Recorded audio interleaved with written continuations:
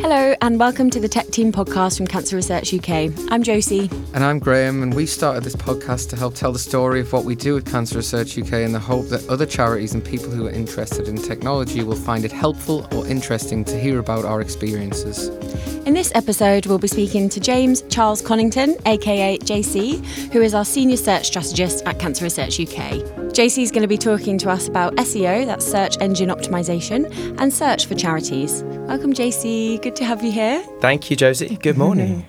So we usually kick off by asking our guests to tell us a bit of background. Tell us about yourself and maybe what you did before you joined CRUK. Okay, so basically before I joined CRUK, I have been working in or around SEO for about the last 15 years, so quite a long time. I think I was one of the sort of first wave of SEO surfers, as it were, because there were a lot of us around when it wasn't so much of a big thing. It was like an emergent tactic, an emergent strategy that people were sort of becoming aware of and starting to apply to their web pages. But it was, you were kind of doing a bit of web design, doing a bit of SEO, doing a bit of copywriting. So everyone was doing a bit of everything sort of when I first started, I guess. So, and it's kind of come full circle because I think we've sort of come from a very specialized way of working, and we've sort of come to the point again where everyone needs to be a kind of almost an author of content. You need to know a bit about web design, you need to know a bit about content strategy, a bit about marketing and brand awareness, and sort of put all that together. So yes, that's my SEO experience. I've worked for a few charities before, and also I worked quite extensively in the retail sector for brands like Casio and Live Nation as well. Give them a shout out. On the Live Nation front, for those who don't know, they're like a music events company, and I've got a bit of a sort of background in the music industry as well. So. Yeah, we're going to ask you. Are you going to tell us a little bit about your rockstar past? Of course, yes. So my band had a number 2 single in the UK in 2010. So it's quite a long time ago. That was called Kicking K, and the band was called Junkstar, for those who want to YouTube that and send themselves into a coma. They can. But yeah, no, we had a pretty good run at it, and then we supported a few bands like The Killers, White Lies, Kate Nash. There's lots of great acts out there that we supported during our run at it, and my sort of the zenith of that culminated in I was touring with a band called Omega in Central Europe for a while. So they're like as big as the Stones are in Western Europe, in like Romania and Poland and Russia and Hungary, countries like that. So I spent a lot of time with those guys, a couple of years literally on the road, playing to sort of 20,000-30,000 people a night. So that was, amazing. It was fantastic, and a really fantastic opportunity and a privilege. And I guess it was almost at the time I was doing the digital stuff to kind of pay the bills, because obviously the volatility of the music industry, unless you're doing really, really well, it's very hard to manage, what little money you make, and then you've got to pay people like your bandmates and etc. So yeah, Yeah. And here we are. Yeah, exactly. And here we are. You've been playing in front of stadiums, and now you're on the CRUK Tech Team podcast. That's it. I'm on the podcast stage. Yeah. So we all know this is going to be the highlight. Could you tell us a little bit about why it is you chose to work in search and in SEO in particular? Yeah, I mean, I think, like I said, I was always drawn to kind of to numbers, to data, and I sort of got into that whole digital piece when we were when Dreamweaver was a thing in terms of HTML tools. I learned how to code or to build websites in Dreamweaver at university. Yeah, there you go. So it's that sort of era, I guess. And I think I've always had a passion for analytics and data and putting things together, and also sort of detective work and discovery. And I think that SEO is one of those fields, if you want, in terms of the sort of whole digital marketing piece, if you want, that really lends itself well to people who can analyze data, see patterns, and study the impact it has, and then learn how to apply that and try and do it so it kind of, on the one hand, does the least amount of damage, but at the same time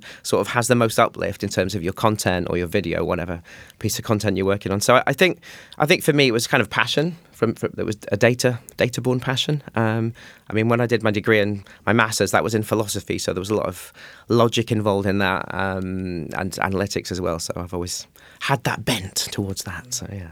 I mean, it feels like SEO has quite a heavy amount of evidence-based decision making because it's ultimately based on the rankings that you achieve. But just to take a step back a bit, could you maybe define for our listeners a bit more about what we mean by SEO or search engine optimization and what's in scope for that as a digital kind of capability? Yeah, I mean, I think, search engine optimization used to be something that we would talk about when it was just related to a web page and everything on the web page. So copy, images, PDFs, any documents. It was like we can optimize for this web page and everything on it at the same time. Whereas now I think SEO has changed a lot in the sense that you can take very different approaches depending on what you're optimizing for. So let's say, you're a publication site and you've got a lot of downloadable documents, PDFs, that kind of thing. We saw recently for the first time that PDFs are starting to outperform standard web pages. So, for example, let's take a cancer research example. We might have got a page that is dealing with symptoms of lung cancer, and it might be that we have a PDF that also, it's quite a useful document for someone to have that might list symptoms and other factors around lung cancer. But the PDF might be, in Google's eyes, so well optimized and better and more exhaustive content than the web page. So Google's now starting to put that PDF above your web page in the search listing. So I think when we talk about search engine optimization in terms of a definition, it's almost, you've got to think of it as content optimization. So depending on what sort of content you have, and this is where charities stand out quite a lot, because if you think about it, there are informational or news-based articles, blogs, that kind of content. There are products, e-commerce propositions where charities have got their own online shops. You've got then informational stuff, which might be helpful or useful to people. For us, obviously, people undergoing a journey with cancer or friends and family who are looking to get useful information. So you've got the informational side of things. Then you've got things like video content and storytelling, where you can apply schema and optimize those different types of content in different ways. And one of the things charities do so well is produce infographics, which obviously for us, they get used a lot by clinics, doctors, GPs, oncologists, people like that. So, and health professionals. So, it's almost like, don't think of optimizing an SEO as being defined by it's just the web page and it's a search engine thing. It's very content specific now, and that the techniques we use in SEO vary depending on what the content is. So I think that's where a lot of smaller charities can have quite a bigger impact than they think they can, because if you're a small charity and you don't have a shop, but you're publishing a lot of blog posts, and you're all about storytelling or brand awareness, you can do certain things specifically that focus around that. Or if you're a very rich media intensive small charity, you've got a lot of video content, or there are podcasts or lots of images, things like that are quite handy, quite useful, and downloadable, then you can specifically focus on that content type. So it's all very segmented, and there are different techniques, and that probably didn't answer your question. No, it was really interesting. Yeah. And I guess it's about sort of choosing the right method. How have you found that SEO for charities is different to SEO for other organisations, or is it the same?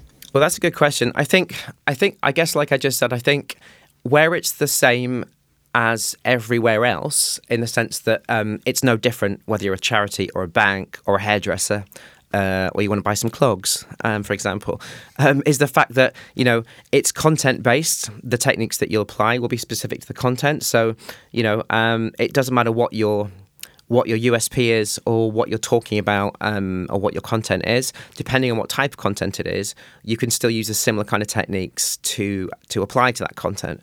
And I think people tend to ask me sometimes at SEO networking events, they'll say, who are the kinds of people you would tend to gravitate towards, go and talk to find out what they're doing. And my answer is always this: it's always I'll avoid the charity people. No offense to any listeners, but I think typically the charity sector, and probably true for other sectors too, but there's a lot of navel gazing. We're looking very closely at what each other are doing in the sector, and that's great because we share information. We're trying to be good citizens to the sector, and I think that's really important. But I think where that doesn't work so well is for SEO, because I think what we can learn is a lot more if we're looking at the financial services sector or the retail sector, because essentially we're selling information, if you want, and we're trying to optimize our content to surface that quicker and higher up the search listings for our users. And if you look at Cancer Research or our website, we have an online shop, we have a science blog, we have a section for researchers. We've got information and collateral and literature for health professionals that's very specialised.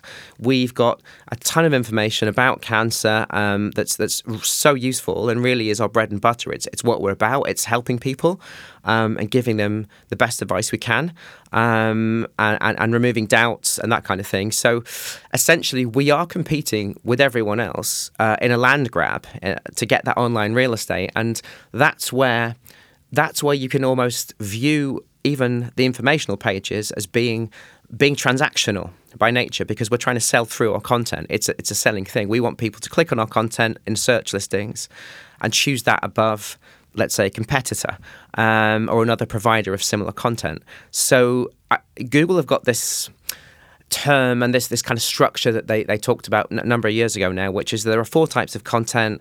You have transactional, informational, navigational, and investigational. And more recently, they put together this kind of study, which said that people, when they choose to click on a result, they're in what they call a micro moment. That's I want to know, I want to go, I want to do, or I want to buy.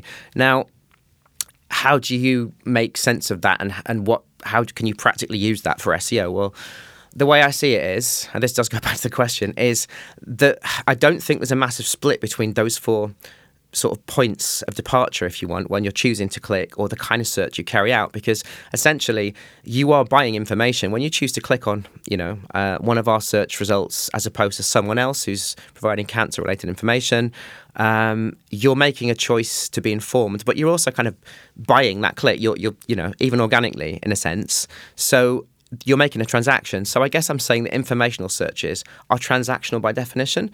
And I think if you then sort of see it that way, finding out what the banks are doing, finding out what the tech companies are doing with their SEO, which is very aggressive, or big retailers like Tesco, other supermarkets also are available, etc. But these guys spend £800,000 a year on their SEO, and they've got all sorts of things like pet insurance and obviously the stuff they sell, and so you can see why they spend that money. But look at us. We're selling science blog articles. We're selling informational pieces. We're selling products in our shop. So we're doing the whole piece too. So in that respect, go and seek out people who just aren't from a charity. Go and look for people who maybe are selling stuff, whether it's a banking app or something in the financial services sector or a tech firm that's really growing awareness about what they're doing through their blog posts. How are they doing that? What stories are they telling? So I always say, spread your wings and don't just stick to talking to other charities. But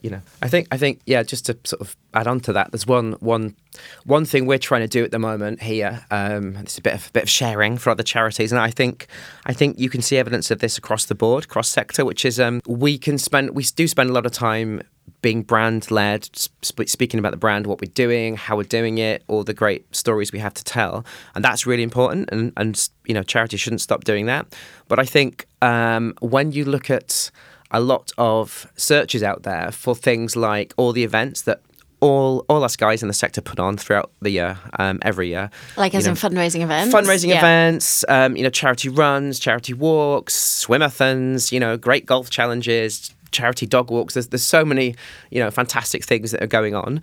And I think there's a tendency for those, I'm not saying for those teams, but for everyone who puts out those events online and publishes that webpage that's got the event on there, to focus exclusively on the event and on the brand side of it, and almost forget to ramp up the non-branded copy, the non-branded information. So, if it's a charity run, then, what kind of run is it? Where's the run going to be held?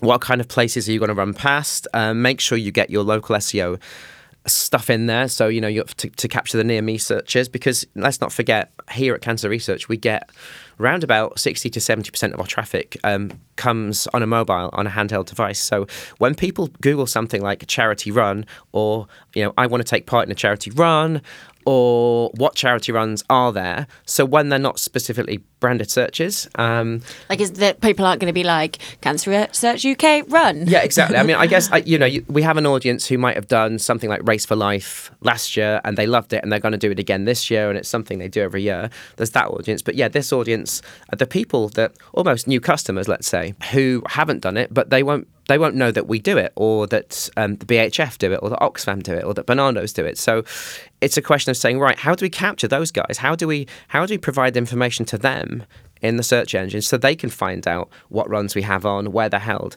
So yeah, really ramp up the non-branded copy, talk about it without those brand flags being there. And it's not kind of minimizing the brand talk. It's just adding to that with non-branded copy. And again, in the images, you can optimize images in the same way that you've got non-branded image descriptions in the alt tags and alt text, etc., etc. So I think, that's something we're trying to work on and step towards here internally, which is to try and encourage teams that we work with in the search team to think about that and to sort of say, look, we're looking at the 5K runs we do, and we know there's about 20 to 30,000 searches in the UK alone on that every month, roughly. And we don't feel we're getting enough sort of traction, enough traffic from those searches. So yeah, we're looking to actively improve on that, and I think that's a probably good tip for charities everywhere to do. So, yeah. Like, why is it important for charities to have good SEO, and what is good SEO from your perspective? That's a good question. Well, I mean, if you Google, I mean, we have having this podcast today. I mean, one thing I noticed was if you Google, say, charities and SEO, there isn't that much out there. There's a couple of case studies, a couple of articles, and hopefully we'll now rank as number one. So this is cynically why we're doing this, guys, just to get that number one position. But no, seriously, I mean, I think there are hundreds and thousands of articles and webinars and how-tos out there from people a lot more skilled than myself, SEO gurus like Neil Patel and Brian Dean, that people might find useful in terms of what to do. I think the basics, as boring as it sounds, getting the basics right and doing them consistently across your content is the first thing. So no matter if you're a small charity or, a startup and you've got something that you want to talk about, I think the typical split of SEO, we usually say it's on-page, off-page and technical. So technical SEO, which we're doing a lot of work on at the moment at SEO UK, that looks at stuff like site health, accessibility, UX, page speed loading times, log file analysis, crawl budget optimization, sitemap optimization. So there's a bunch of stuff, which we maybe won't go into right now, which I think if you've got a team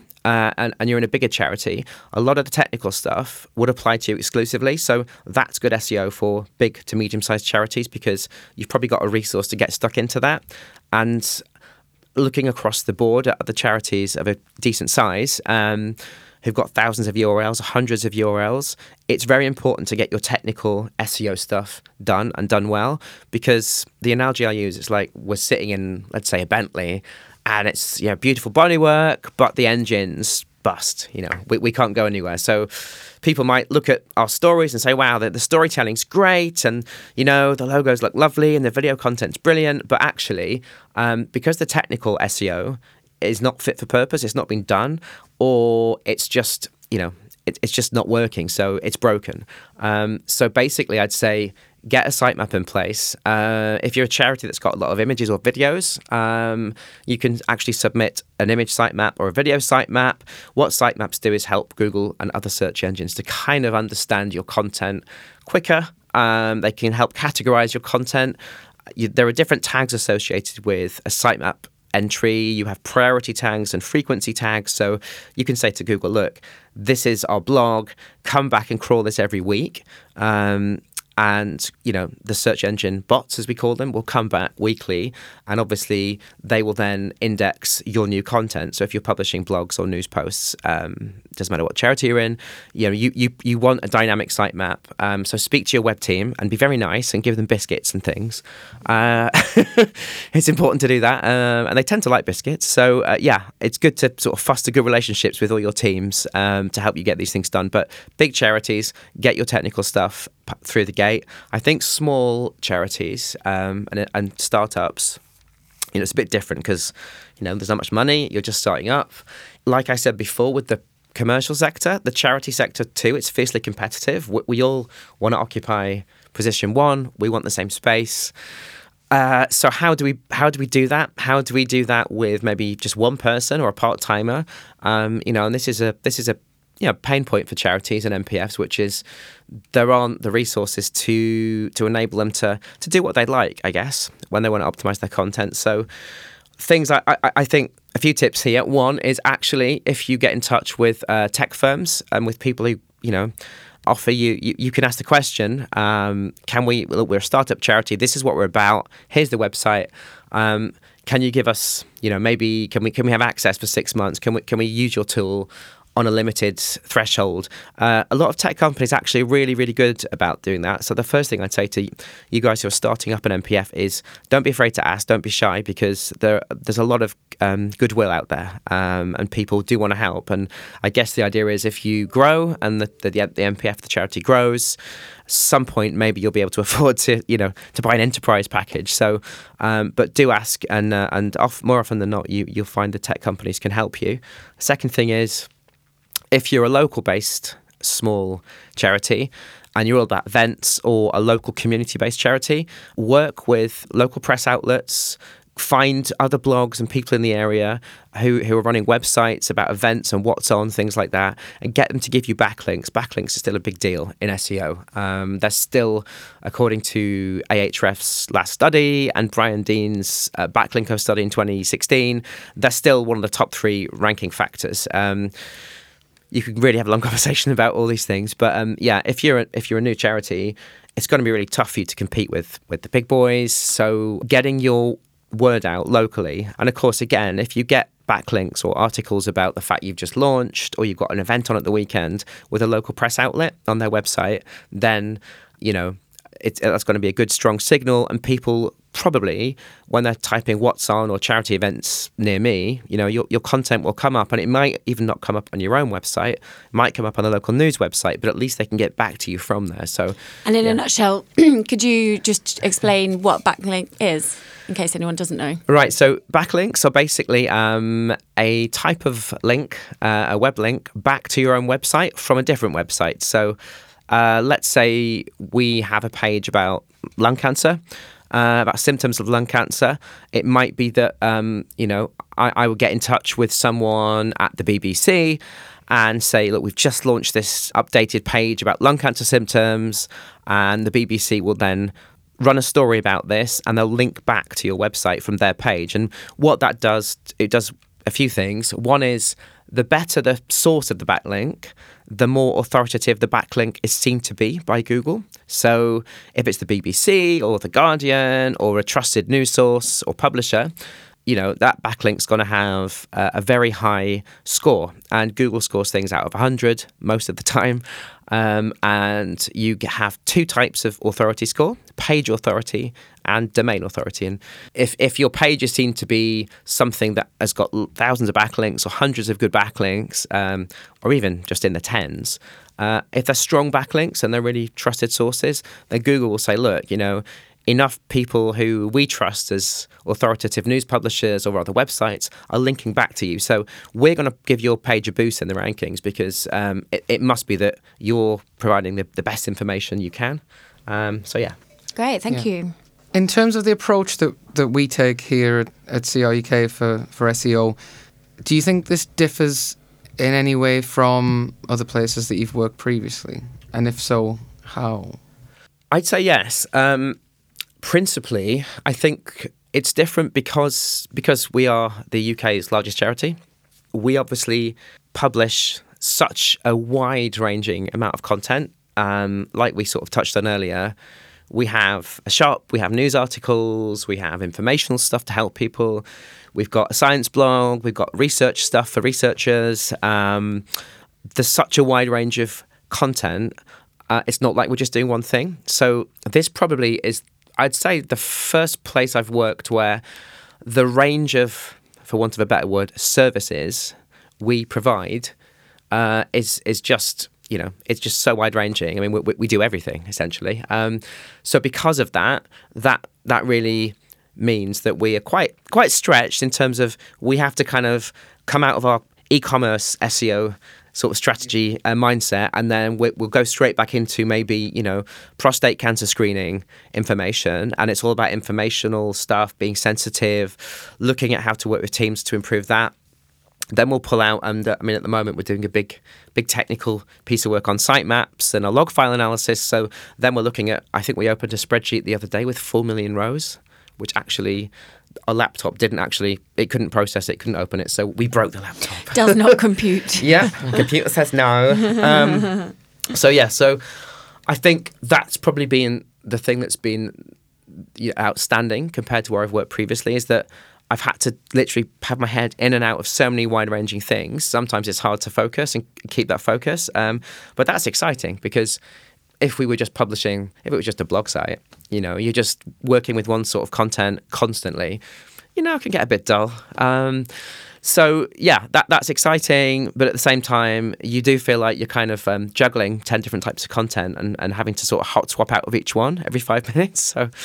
So yeah, I think the other thing to say is just the sheer scale, because of who we are, along with the NHS and .gov, and a few other of you guys, if you're listening out there, who've got big websites. What's really tough, and I'm sure you can empathise with this, is that the sheer scale of the task. We're not talking about a few hundred web pages. We're talking a few 100,000 web pages to try and understand, optimise, apply all this stuff to. So talking about the website health, because our website health here is not where we want it to be at the moment, we are trying to improve that. But of course, that means almost like a retrofit exercise. We have to go back over content that, some of it's 5 years old, 10 years old. It's still good. It's still valid, what we call evergreen content. Still useful to thousands of people across the world and in the UK. But we have to go back and say, right, these pages that there's duplicate H tags, or there's not enough copy there for Google to really understand what the page is about.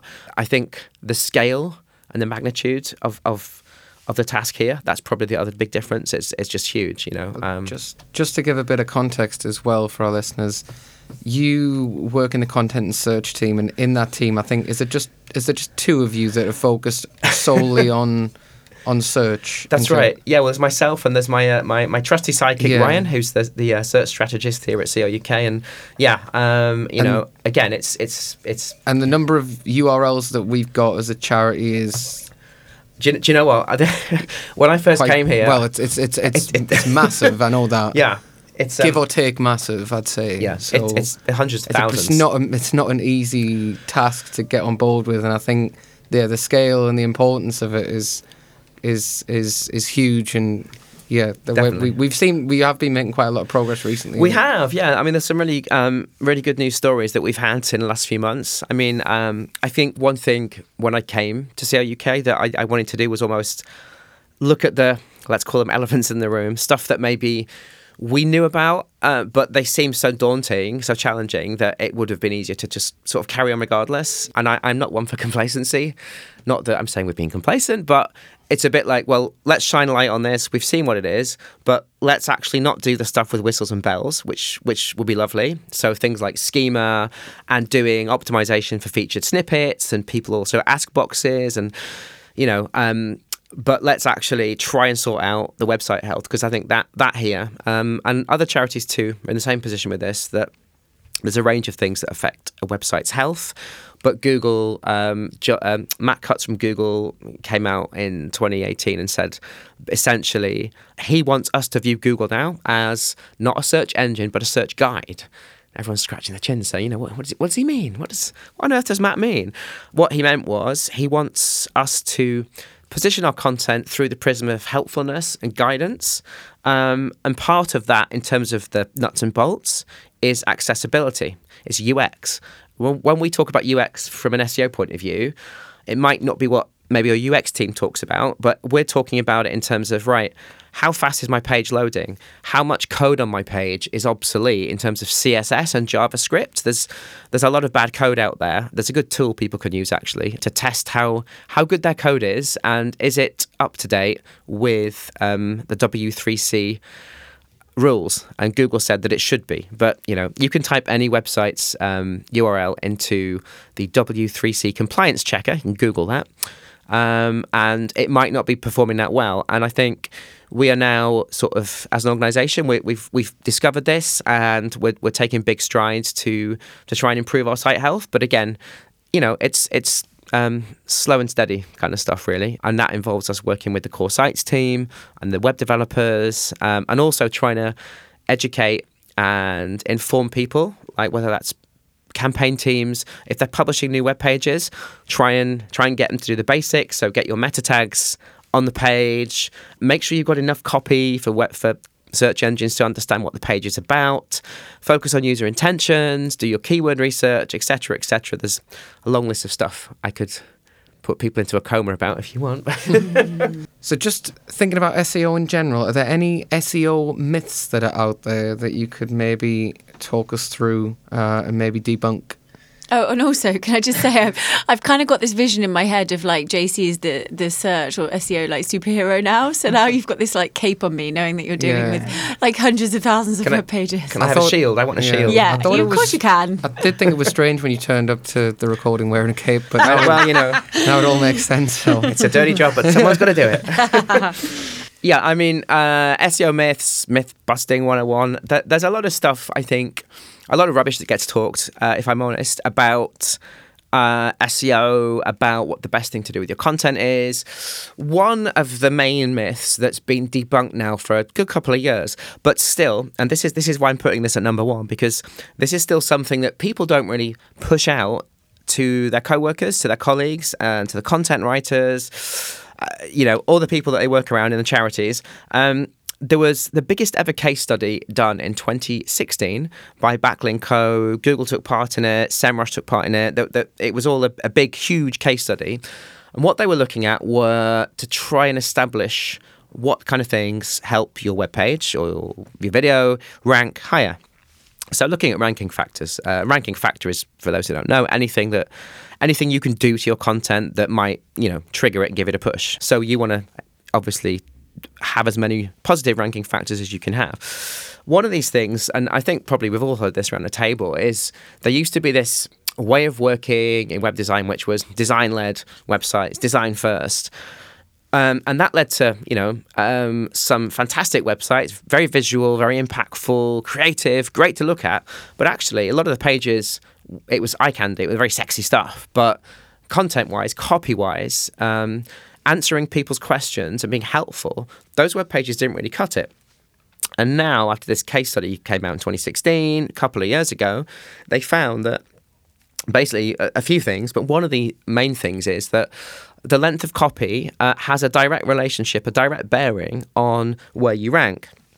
And what they found was, and this is a bit kind of shocking for those who haven't heard this before, you can Google this, I'm not making this up. The average page, first position or page one entry in Google tends to have a correlation with, on average, 1,890 words of copy. So, when this was published, and this was cross-sector, et cetera, but no one has done a bigger case study since. So there's some debate as to whether do you get more backlinks because it's a longer read, because there's more information on the page, so more people might tend to share that. And obviously, as we said before, backlinks are really important. They're a good thing to try and get for your charity, to point to your content. So is longer content ranking better because it has more backlinks, or does it have more backlinks because it's ranking better? It's a chicken and egg thing, right? But yeah, so I'm not trying to say everyone, double up, hire more copywriters, get writing stuff just to do that. It doesn't work like that. It's not about just writing more content for content's sake. And my content team would kill me for trying to push this message out of writing nearly 2,000 words a page. But if you can be the most exhaustive and helpful resource out there on a certain topic, whether for us it could be, like we mentioned before, symptoms of a certain type of cancer.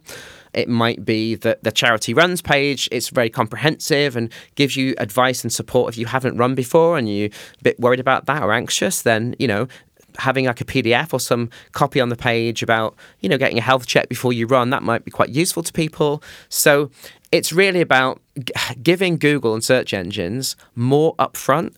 So the more content you give searchers on a page that's higher up in your website architecture, Google will reward you for that. And that's borne out by data. So, it's one of those things. So it's not just write more copy, but the myth is that I'm trying to bust here in a very long-winded way is don't think with a design-led hat on, think with the search first hat on as well, and think, am I giving people enough information here? Am I helping people at this page? To find what it is they maybe need. And there's different ways you can also help. If you do a Google search on the topic of your page, look at what's coming up in the People Also Ask box, look at what prompts are coming up, and that also helps you. And down at the bottom of the web page, you'll see related searches, and you need to try and tap into those user intentions and understand the intent behind the searches and translate that to the web page. There's other myths. One myth is that keyword research is still what it was 10 years ago. I think a lot of SEOs out there will know this, but I still see and hear a lot of people pushing keyword research like it's the be-all and end-all. Like if you've optimized your page and you've shoved this particular phrase in 20 times and you've stuffed a keyword in there 10 times, it should rank well. And then people turn around and say, well, page isn't ranking very well. And you say, well, it's because the content's maybe not that great. It's not really unique. The on-page stuff, the technical stuff isn't great. You've not done much to promote the page and get off-page signals. So things like social media shares and like I said before, local news outlets or backlinks. So keyword research is still important. We should still do it because that shows us who ranks for what search query or keyword. Most SEO teams will have certain tools they use to find that out. One myth that I will bust right now, there's been a few articles about this recently, is you can ignore your average search volumes for keywords because the way they are worked out is they are worked out on a rolling average. So if it says that something is searched for 1,000 times a month, it's not. It's searched for 1,000 times a month over 12 months divided by 12. So if that makes sense. So if you've got a campaign like we have, Race for Life, Google might tell us, or a keyword tool might tell us that Race for Life has an average of 10,000 searches a month. But we know in December, that's probably 500 because, the campaign's off, it's winter. But in July, that might be 50,000. So on average over the year, that's maybe okay. So be skeptical with your search volumes and try and look at dialing your content up and down around that. The other big myth is for people who are just getting into SEO, or they've got they're just starting out with a small charity. Be skeptical of if you're going to hire an agency or work with a different supplier. If any SEO or any SEO agency tells you that, we're affiliated with Google and we're Google partnered, be very skeptical. It's rubbish. Google don't actually reveal at all who they work with in terms of search and SEO. They just don't do it. So that's a big myth. Just ignore that because they're just trying to get your business, and we don't like that. So, It seems like from that, essentially when you're designing a page or a part of the site, it's just design it with what's going to be the most useful thing for the user in mind, and that every page should have context and make sense on its own. Yeah. If you wanted to search, because it should make context as if it was the first page someone lands on your site. Otherwise, You're never going to rank as high as you hope for. 100%, Graham. And I think one thing I've noticed in the last literally 2 months, it's a bit of a new thing, is we talk about something in SEO called the 3-click rule.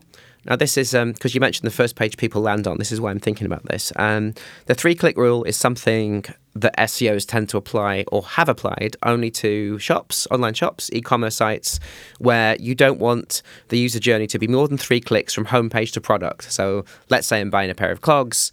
You've got the homepage, then you've got the category, which is green clogs, sports clogs. And then, there's 12 products and you click through to the product. So you're on a red pair of clogs. So that's 3 clicks to product. So that was a golden rule search engines want you to have if you're an e-commerce provider. That was very big in the UX world as well. Was it? Yeah. There you go. But what's happened now is I've noticed this. There's a few tools that I use, big, huge SEO tools that I'm familiar with. They've started to have raised flags in their SEO platforms when, let's say for us, the About Cancer section got thousands of URLs in that section. It's where a lot of our content sits. So it's all information about cancer types and symptoms and stages and coping and what to do and support and everything else. There's a ton of content there. we're starting to now, in our audits that we run, get basically red flags saying these pages, they're 6 or 7 clicks down in your site. They're not 3 clicks from the homepage. And you're thinking, well, the SEO platforms are telling us that this is, I thought this just applied to products in the retail sector. But now it's becoming more of a kind of talking point in SEO forums, in articles that, do you know what? Search engines want us to surface the content as high up in the site as possible. So for new charities, my tip would be try and structure your site wide, not deep. So create more subfolders and you've got a few clicks down from there. So you're never more than 3 clicks deep. A site like ours or the NHS or, other big charities out there, you guys will know if you're listening that, you've got things like maybe drug side effects pages, which are buried very deep in your site because they're part of a user journey, which makes sense internally. It makes sense to a user.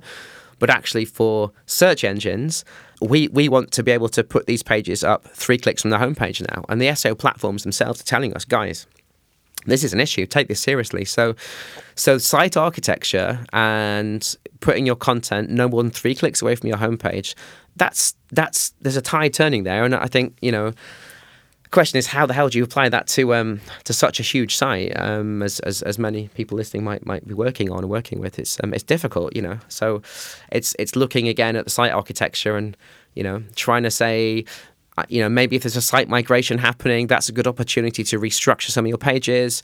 And again, Google essentially thinks that it's black and white. Google's very precise with its algorithm. If someone's clicking on a page 3 clicks down, rather than 7 clicks down, Google will say, well, there's a reason why it's 7 clicks down because it's not as important as the page that's 3 clicks down. So it will weight that. It will give it weighting. So, and I know we've got lots of pages that are buried more than 3 clicks down, but they're just as important to many of our users and people out there as the pages that are just 1 or 2 clicks down. So how do you weight that? How do you talk about that internally? So I think it's something for teams to start talking about and charities to start looking at, restructuring. What advice do you have for anyone wishing to get into search and SEO as a career? I think now you have to be more than an SEO. I think now you have to be someone.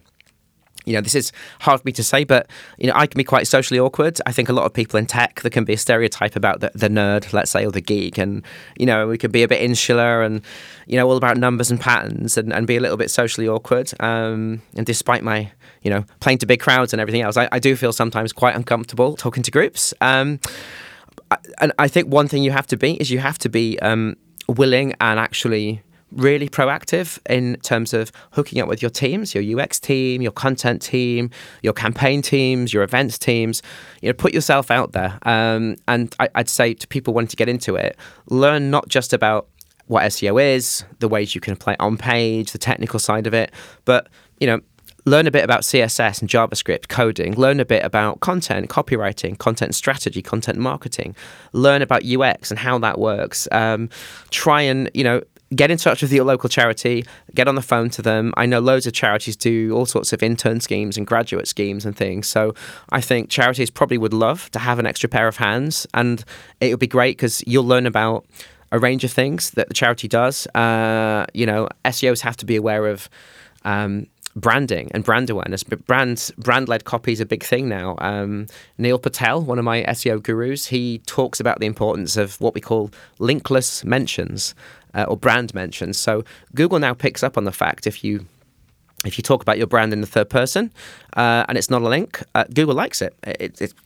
Talk about your brand, talk about yourself that way. It's a good signal. So yeah, I think SEOs have to have that ability to communicate and energize and put themselves out there. And I think now people are becoming more aware of, just like I said earlier, how competitive it is out there. It is almost like a land grab for search real estate. And that does mean you have to be quite aggressive, to be honest, in saying, right, these are our competitors. What can we do that they're not? How can we do it better? We want to get page 1, position 0. Not that it's no place for shrinking violets, but you need to have that enthusiasm and keenness to want that win, to see things grow. And if you're developing some new content, a new section for your site, I think there's a real satisfaction you get from working in SEO when you see It could be a new campaign doing really well. It could be an acquisition campaign, sign-ups or donations.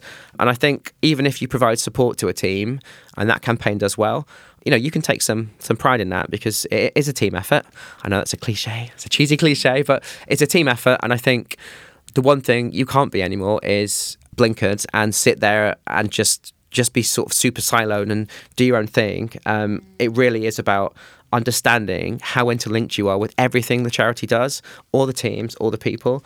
And the more you do, the better that will stand you in terms of getting your content ranked. And actually, if you're not somebody who has those kind of tendencies naturally, it sounds like there's also quite a lot of opportunity for personal growth and development, because actually sometimes those things that you mentioned might be kind of quite triggering or kind of it might be something you're quite nervous about, but actually if you can say, well, actually this is an opportunity for me to kind of practice it and kind of develop as well. Definitely. Yeah. And I think one thing to say is where other teams have not a luxury, but a bit of a safety net is there's not much room for error with SEO because, when you make changes to a web page, let's say, it either works or it doesn't. And it's a bit like, you're testing things in the unknown. There are best practice guides, there are things to do well and consistently well, and things that just don't look good. But it's not until you apply that stuff to stuff on page and the content starts getting some traction from off-page signals and the technical side of your work improves. It's not until all that stuff is working in tandem that you tend to get to see big results. So I guess you get those results and that feedback quite early on though as well, because you're like, okay, am I on the right track? No, or yes, it's working. Well, yeah, and that's actually going back to Graham's point about myths. That's another myth that agencies say. They say, it takes 6 months, guys, for us to see any impact of our SEO work. That's just a lie. It doesn't. If you do things well and you apply some good SEO best practice to your content, you can see results within weeks and sometimes days. I mean, it can be that quick, depending on what you do and how you do it. I think everyone probably knows why agencies will say that, because they want you to be a customer for longer and it gives them more time to get things done. But that's the other great thing about SEO. You do see the impact that your work has. And I don't think you can say that for necessarily every area in tech, but it's quite direct, the results and the changes you make with SEO. So that's exciting and daunting. It's a double-edged sword, So I know we've already talked about some of the trends in SEO in terms of making your site architecture more flat instead of deep. But is there anything else that you think charities or organisations should be planning for moving forward? Yeah, I think it's a really good time for charities to look at emergent tech, how search is changing, because it is changing very quickly. One area that's just the buzz phrase at the moment is voice search. So basically, anytime someone picks up a device or searches for something at home on their Alexa or bit of hardware they've got in the kitchen, and they ask Google a question or they ask the phone a question, the search results that produces are different from paid results. They're different from organic results. They're quite specific. So how do we in the charity sector deal with that? What can we do? There are 4 very clear sort of ways you can try to get your content voice search ready. One is to aim for featured snippets. So if you Google optimize for featured snippets, that should give you some information on that. Just do a Google search. That should help you. The second thing is perfect your local SEO. So this really applies to F&M teams, volunteers, if you're hiring, if you've got events going on, get your local... F&M is fundraising marketing. Fundraising and marketing. It's what we call it here at SEO UK. But yeah, get your local SEO up to scratch. Again, if you Google local SEO and events, you'll get a bunch of stuff coming up. Improve your site speed. Voice search. The data we've got so far through the gate suggests that voice search results are the ones that are coming up, are being rewarded. The answers are being given are being from sites who have a better site health than ones that don't. So I think it's a really a kick up the butt, if you want, for us all to get our site health in order. So let's improve that. And the other thing is just to get inside the minds of searchers. We all search differently depending on our mood, what time of day it is, what kind of day we've had. The kind of content that we deal with often in the charity sector can be, around anxieties, worries, fears, joy, storytelling. There's this whole range of emotions all that feed into all these kind of searches. So I think it's about trying to understand how people who are coming to your site find your content. What would they do differently if they search by voice? So I would say, and this is going back to my old sort of film marketing days, get a focus group. If your charity runs focus groups or patient involvement networks, that kind of thing, try and leverage that. Try and speak to the team and ask them, look, I want to find out how we can rank well for voice search. We want to obviously come up to help people when they ask questions into their phones or on Alexa or Siri. So can we have a focus group? Can we speak to some patients? Can we speak to some people who tend to access our content and ask them, would they search for it differently if they said it out loud? You know, that kind of stuff. And I think that's where the insights lie in voice search. And I should add, Google hasn't given us any voice search data yet, so we're still waiting for that. But that's why I think do this now and you'll be ahead of the curve. And that is the name of the game. Perfect. And just quickly before we finish, are there any other resources that you'd like to share with people who wish to improve their SEO or just simply to find more about it? There's one really good resource that I tend to recommend to people here at SEO UK, which is called answerthepublic.com. That's one of my favourites. What that is, it's a kind of algorithm-based free tool that you can use online. You can put in anything. So you could put in homelessness UK, you could put in lung cancer symptoms, you could put in, again, I'll use the clogs analogy, you could put in, clog sales, whatever. And what it will give you is a range of intentions that lie behind any keywords that you put into that tool. So if you were to put in lung cancer symptoms, it would give you a list of questions, the how, why, what, where, can. So how do I get lung cancer?